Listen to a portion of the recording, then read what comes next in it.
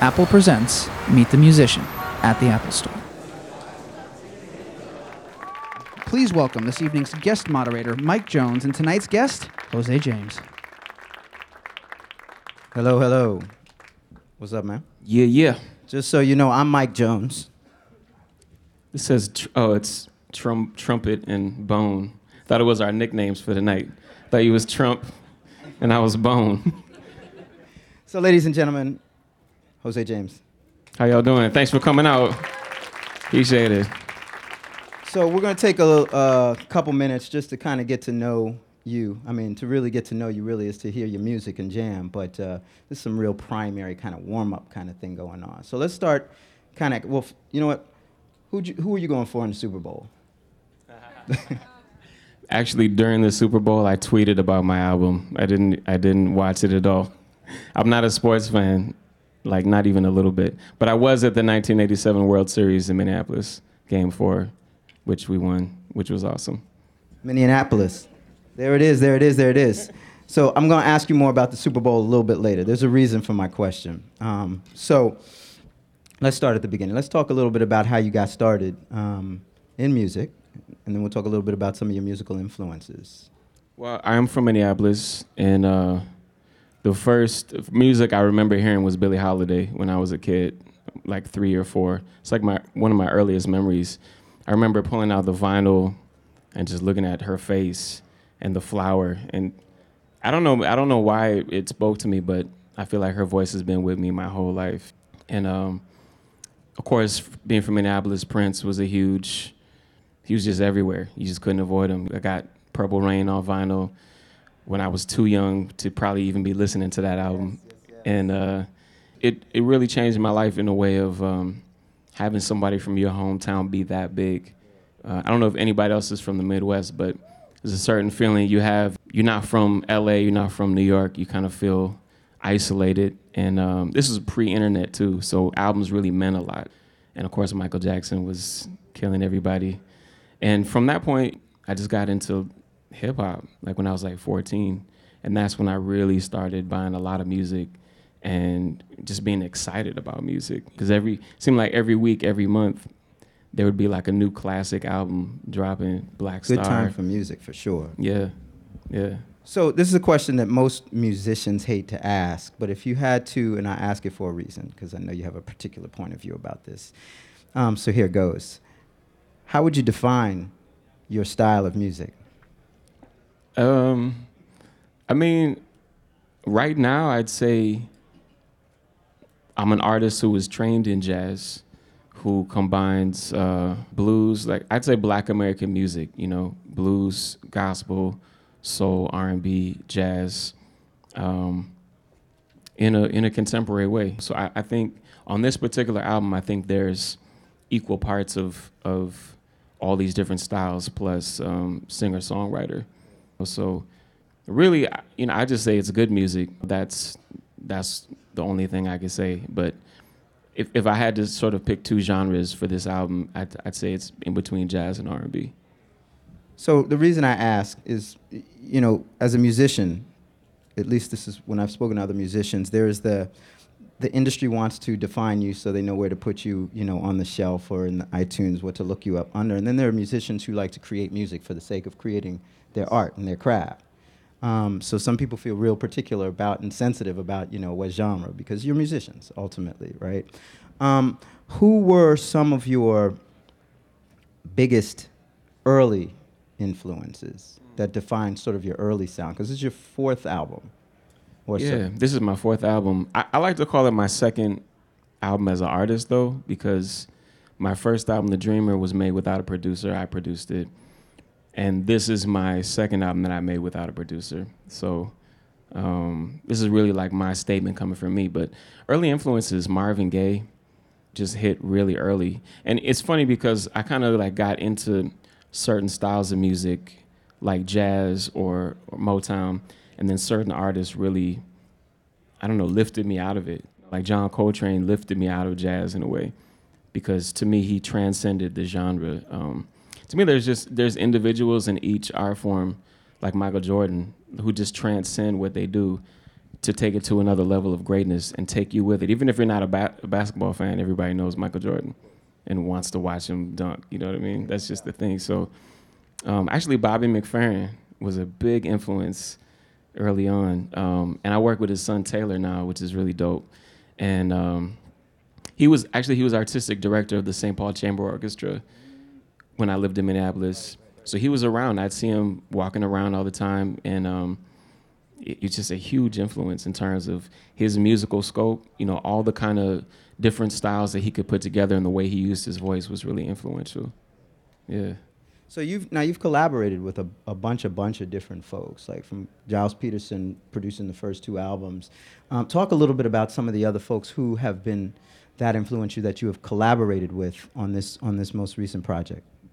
Wow. Well, there's so many. I mean, first of all, Robert Glasper, you know, was here in New York, and you know, he's just such a huge influence on my generation musically, as an arranger, as a composer, as a band leader. Pino Palladino, bassist, you know, the #1 bassist in the world. He co-produced the album and plays on most of the tracks. He plays on 9 of the tracks. And it was just crazy working with him, working with Russ Elevato, working with Chris Dave, because that's all of D'Angelo's camp right now. And, you know, Pino would actually be at rehearsals in New York with D'Angelo in the evening, track with us in the day. So it felt really special to sort of be, you know, a part of something that you've admired so long. I've been listening to, you know, Brown Sugar since it came out, Voodoo since it came out. And, you know, to sort of get behind the scenes, it's kind of like if you admire a director and then you get to work with his cinematographer and his, you know, all his team. It felt like that, you know, it felt like, oh, this is why that track sounds that way, because Pino plays that way, because Russ tracks that way. Fink is a great songwriter on the album. He works with John Legend a lot. He co-wrote It's All Over Your Body and No Beginning, No End. Emily King, who's right here in New York, she's a great singer-songwriter. She wrote 2 songs in the album. Amp Fiddler from Detroit, he co-wrote a song. And Hindi Zara, who's a great singer from Morocco. Yeah.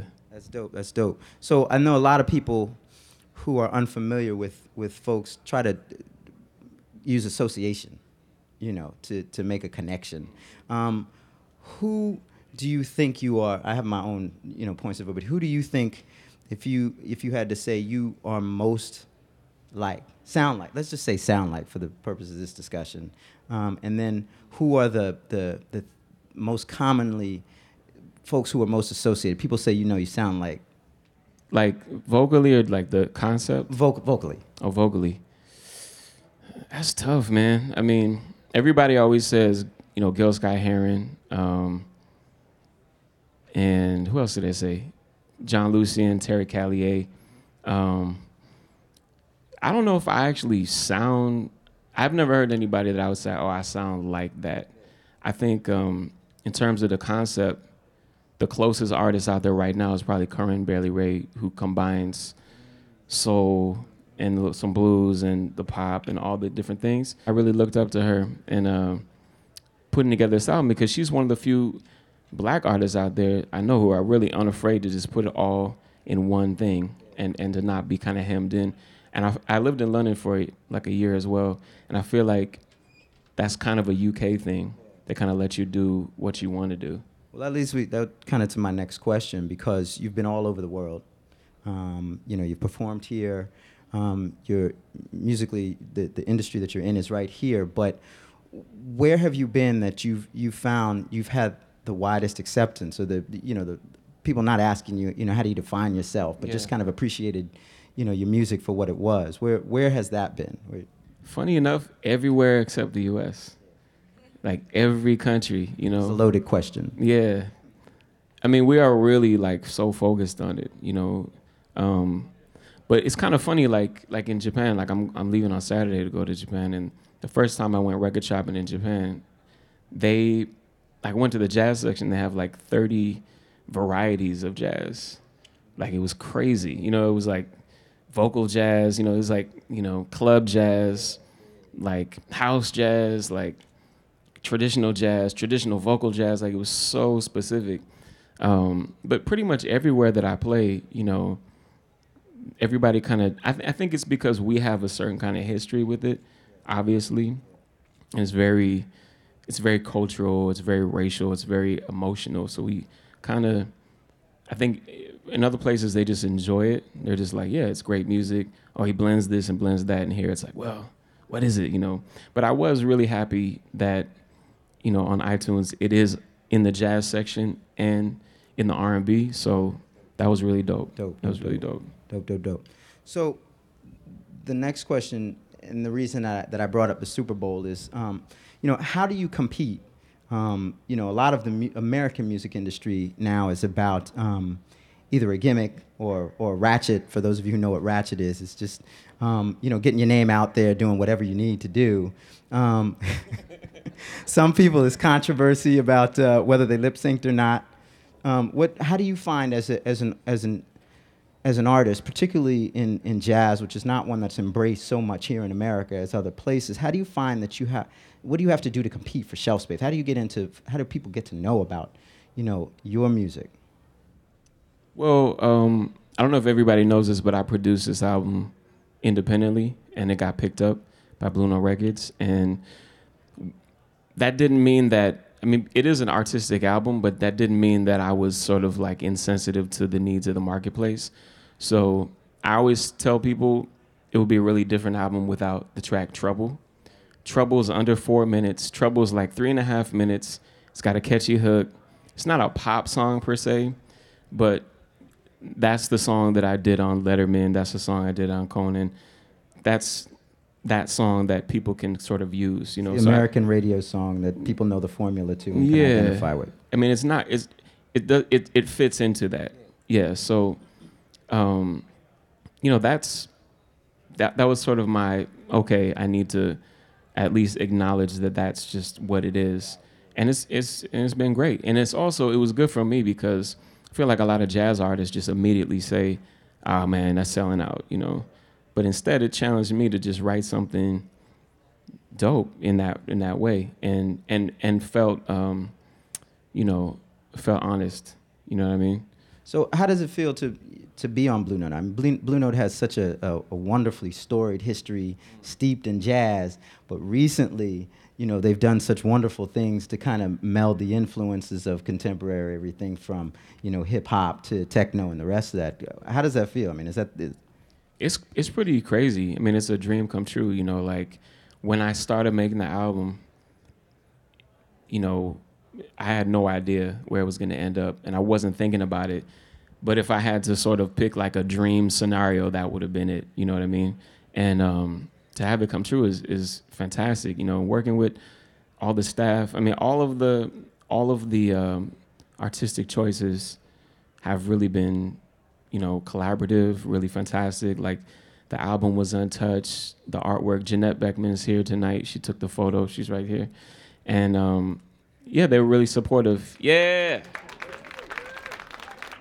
They've been really supportive every step of the way, and it's fantastic. And you know, just to be like in terms of like new signings with Van Morrison and Aaron Neville, you know, it's like that's crazy. You know, I love it. I'm surrounded by artists that I love. That's really positive. I mean, because so many times we speak to artists, and their relationship with their label is dysfunctional, to say the least. So to really kind of be involved with a group of folks who really support and artistically you're able to do your thing is really, really kind of cool. Let's talk a little bit about, over the course of your history, and you've done this for a really long time, what do you think what do you feel were really kind of your high points, the things that you reach back to and say, you know, that was something that really... Man, I mean, when your first album comes out, that's crazy, you know, because you have no idea who your audience is. You know, when I made The Dreamer, it was like, I don't know if I'm ever going to make another album in my life. You know, this is like my one chance to like say something artistically. And then when it became a success, you feel like, wow, like it's like a part of you unfolding, you know, and to be able to play like Finland and like, you know what I mean, Brazil, like places that I had never been before, really showed me the power of music and, you know, how it really is. It is an international language, you know. Personal highlights, working with McCoy Tyner, that was like, I mean, I felt like being in the presence of God. Like I would turn around and look at him on stage sometimes, and I swear he had like a white glow coming off of him. And it's something like indescribable, working with like him or like Pino Palladino, Chico Hamilton, Junior Mance, like real legends of music. People who have like, I mean, Junior's been playing piano since he was like 8, and he's 83 years old, he's been playing piano since before television was invented. I can't even conceive of his life, and to be around those kind of people and their kind of dedication to music and the way they think about music is really different. It's not sales, and it's a lifetime in music. It's making a statement. It's a culture. So that's kind of what I'm shooting for. That's what my dream is. And I should also mention working with Wynton Marsalis and the Lincoln Jazz Orchestra was pretty amazing. So I've been blessed. I've been really blessed. It's not a bad group of folks to have on your resume. That's dope. That's dope. So talk a little bit about how did the McCoy Tyner thing come about? Well, I had done, actually, I think it was because of the Wynton Marsalis thing. We did the music of Billy Strayhorn, and one of the songs was Lush Life, which is on the John Coltrane, Johnny Hartman album, which is my favorite vocal jazz album of all time. And I think they heard about that, and they decided they wanted to do the Hartman Coltrane album live. So they called me, and actually called me on Coltrane's birthday, which just blew my mind, and said, hey, would you be interested in singing with McCoy Tyner? I was like, of course, And our first gig was like 2 weeks in Japan, just doing tons of shows. And actually my wife came and we went to Kyoto and visited shrines. And it just felt really spiritual, working with artists like that. It really, I mean, because you get nervous, like he's so famous, and he is, one of the handful of people who have invented modern jazz, the language. And he was like, he'll take a solo and kind of look up and be like, I hope it wasn't too long. I didn't want to get in your way. Just so humble, like so humble. Something that I feel like nobody in my generation, including myself, has any concept of being that kind of humble with the music. So it was really crazy, And I mean, I'll never forget, we were like backstage, and I didn't know him that well, but I'm a huge Coltrane fan. So I was like dying to ask him questions. And I was like, Mr. Tyner, can I ask you, what was your first like session with Coltrane? What was it like? I mean, he was like 20 years old, and he was like, oh man, yeah, man, my first session with Coltrane. My favorite things. And the whole backstage just got dead quiet. We're like, man, my favorite things. Like, he just walked in the studio and just laid down like the classic jazz album of all time. He was like 20 years old. So that was pretty intense. That's dope. That's dope. What is your favorite part of, this process? I mean, you're singer-songwriter, self-produced, this album. What's your favorite part of the process? I mean, honestly, right now, being able to like share with people, being able to hear about it, that's cool. Being able to hear from people in like Malaysia. I got the album, and I love, Come to My Door by Emily King, and the connections that it makes. Like a lot of people had never heard of Hindi Zara, for example, and there was a point when I had never heard of Hindi Zara. So I just love, like, right now, I love that it's done, and I get to share with people, and they get to share with people, and it feels like really, if it's important to other people, then I've done my job, I got a whole year touring. We're going to Asia, then Australia, come back, do West Coast, playing Brooklyn. Like, for me, that's the best part, because you actually get to see people. And again, thanks for coming out tonight, because it's great to actually meet people who are into what you do. You know what I mean? That's the special thing, especially in the digital age. So you spoke about, McCoy being in his 20s, or 20, when he made that first album. Looking at your band, looks like the cats who gig with you aren't that much older than that. Yeah. How did you how did you hook up with the folks? How do you the cats who are in the band? How did you hook up with each of them respectively? Well, I actually went to school with Solomon Dorsey on bass and Takuya Kuroda on trombone. Actually, Corey King went to the new school on trombone too, so that was a big connection. I think they graduated. They were seniors as I was leaving, as I was starting, as I was entering. But trying to think, Nate Smith. I mean, I think like any other thing is like connections. I remember going to hear Near Felder, who's on the album, a great guitarist, and he was playing with Nate. And I was like, man, I got to get that dude's number. And Near, again, I was looking for a piano player, and he played me a bootleg. He had recorded Casey Benjamin from Robert Glasper's Experiment, his gig, and Chris Bowers, who's playing on piano, was on that. He just fast forwarded it to his solo and was like, man, check it out. And I was like, wow, this dude is crazy. And we did a session. That's the great thing about New York too, is like you can just meet cats and say, let's have a session and play, with so many dudes. And yeah, I mean, the band you're gonna hear tonight is so excellent. I mean, it's world class. Yeah. Well, I want to get to that point real quick, but I think we're going to open it up, if that's all right, open it up to questions, because I've been talking too long. Just raise your hands, and the folks who have the microphones will make sure they get them to you. When you were making this record, it was following the Black Magic record, and a lot of that was made with Flying Lotus. And you were saying, okay, I got to put that away, put that behind me, and then do this next phase. And you said the same thing about this record. When this record comes out and you make this statement, you'll move on to another type of sound. Now that you have this you're getting this big fan base, and so many people are paying attention to the record and loving the record, which is great. Hope Heaven on the Ground is the next single, by the way. How are you going to deal with, people who want you to, do something that sounds a lot like No Beginning, No End, because it's such a great record? Putting the pressure on me, man. I was all relaxed when I walked in here.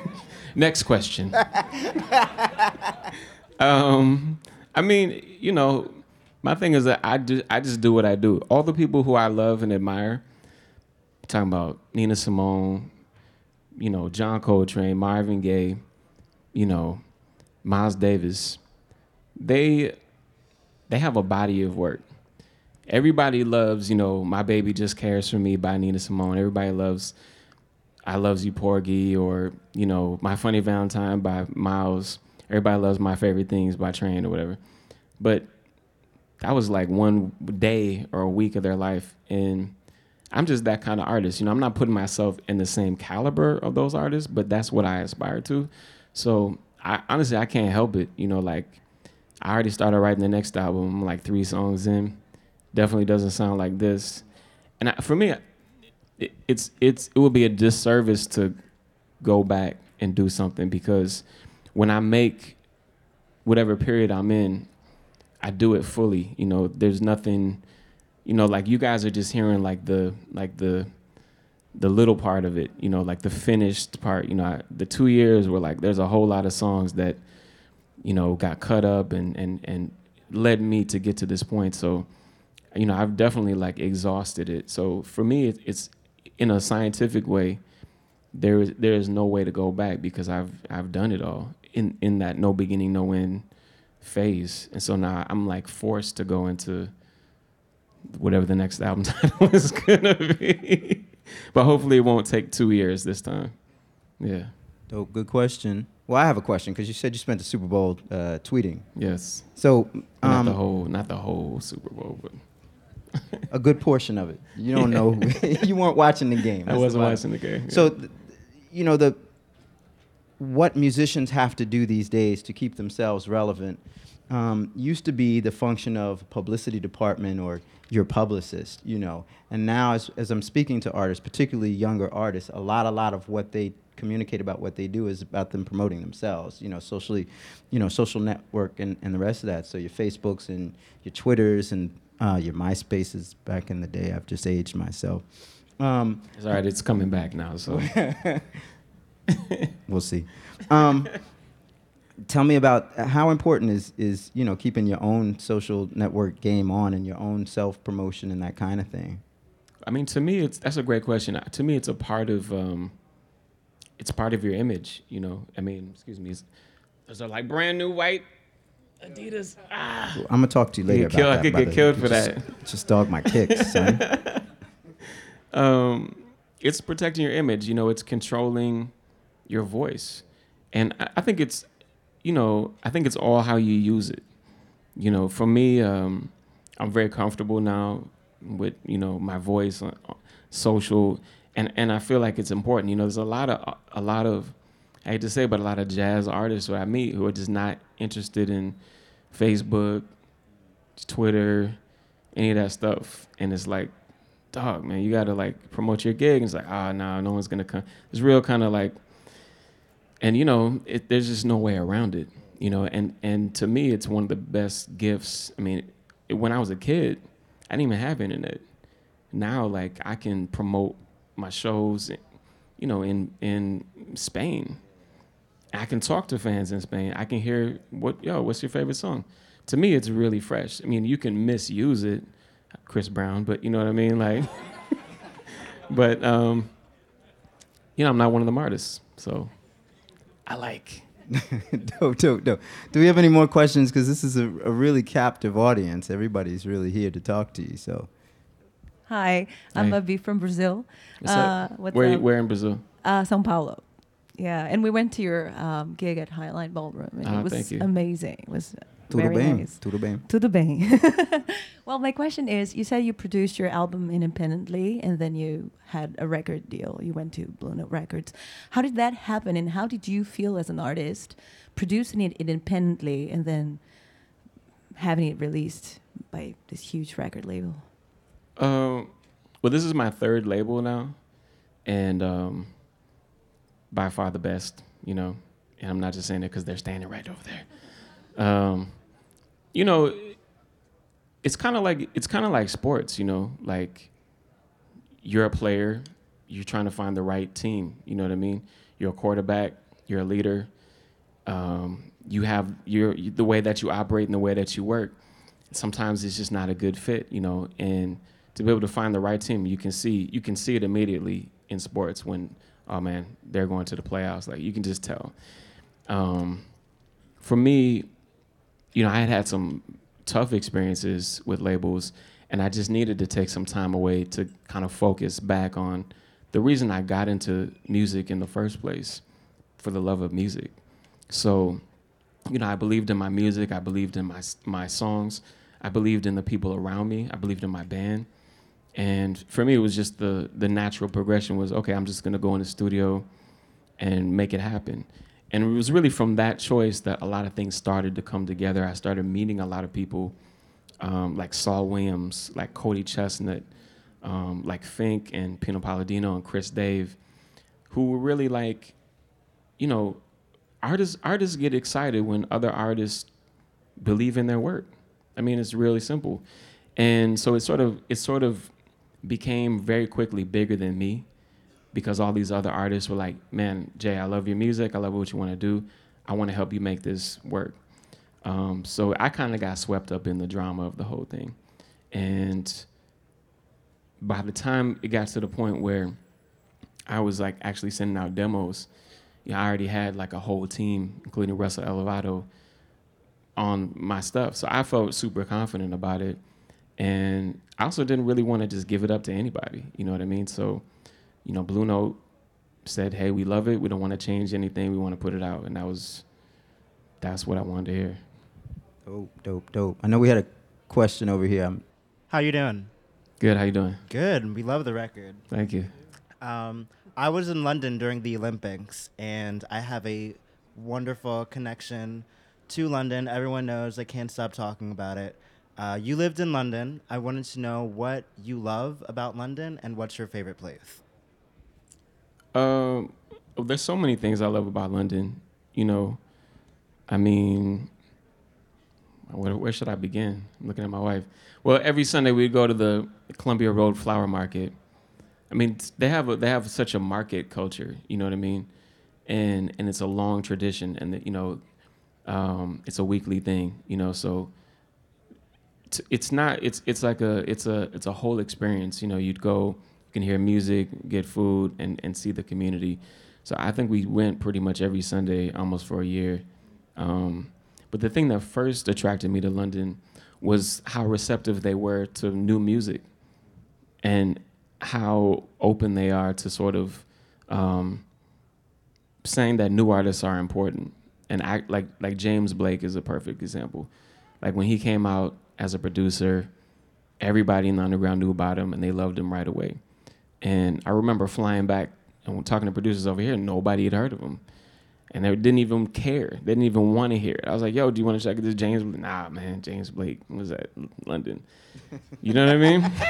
And like, you know, now, you know, all that dubstep and all that has totally infiltrated, you know, pop music right here. But, you know, I was hearing that stuff in the club in East London years ago. So, you know, in terms of production, they're really killing it. And in terms of sounds and venues as well, I really appreciate that. And they still love new music. They still look for it. They still actively search for vinyl and new releases. So, yeah. We have time for one more question. Hey, man. So your generation of artists has kind of invested in this whole type of music that's amazing. Can't really be classified by one genre, like you said. What was it about the time that you grew up in that's kind of developed what's going on in the music today? I think there was just a lot of good music, you know, a lot of really good music. I mean, it's really interesting if you look back and just look at like by the year, by the month, like what the hits were or what won Grammys. You know what I mean? Like if you go back in the 90s, man, it's like amazing, you know? I mean, it really is, you know, and I hate to sound really nostalgic, but the kind of the level of bands and the minds of people like the Lauryn Hills and the Kurt Cobains and, you know, I mean, I took them for granted completely. It's like, yeah, of course, Beastie Boys is out, it's new, it's killing, whatever. New Tribe Called Quest, yeah. You know what I mean? It was just like every album seemed like it was like an instant classic, and it was. So I think, you know, talking about Robert Glasper and all these guys, you know, we just soaked up so much stuff.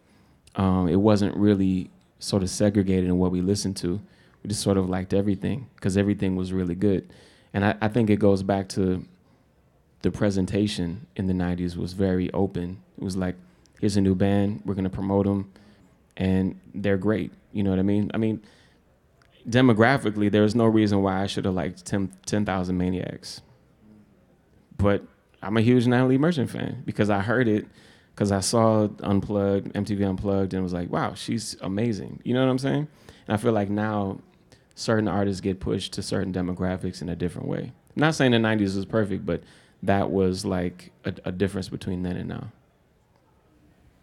So I think that was our last question. José James, newest album, No Beginning, No End on Blue Notes Records. If you have not checked it out, go cop that joint from iTunes. I'm sorry. Please go to iTunes and purchase the album. You're going to bless us with your joints. Let's get it going. Thank you. You've been a wonderful audience. All right, ladies and gentlemen, please welcome back to the stage, José James. What's up, everybody? What's up, y'all? Come on, really? Wow. Corey King on the trombone, Takuya Kuroda on the trumpet, Solomon Dorsey on bass and vocals, Nate Smith on the drums, Chris Bowers on the keys. This one's called It's All Over Your Body. I won't stand, you wanna go on. I can't wait for it anymore, no baby. And all the time that I used to know, gone away like a river flow. Yeah, said it's all over, it's all over, it's all over your body. I need someone like you.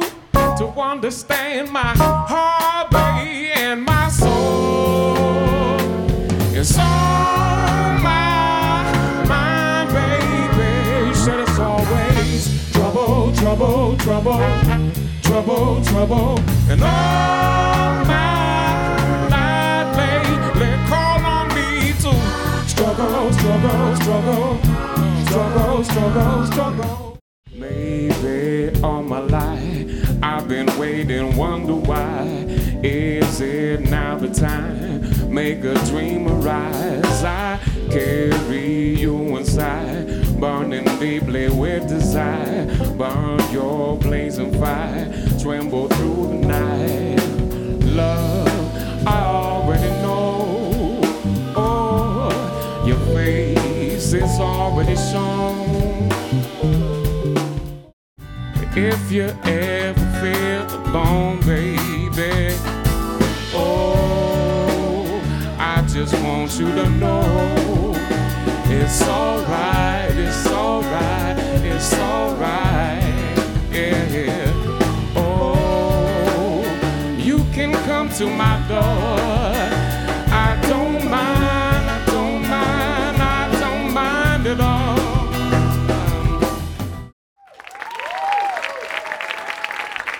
Thank you so much. Shout out to Emily King. Solomon Dorsey on the bass. On the horns, Takuya Kuroda, Corey King, Nate Smith on the drums, Chris Bowers on the piano. I'm José James, y'all. Thank you so much. This is No Beginning, No End. We got a show coming up in Brooklyn. Hope to see y'all soon, man. Peace and love.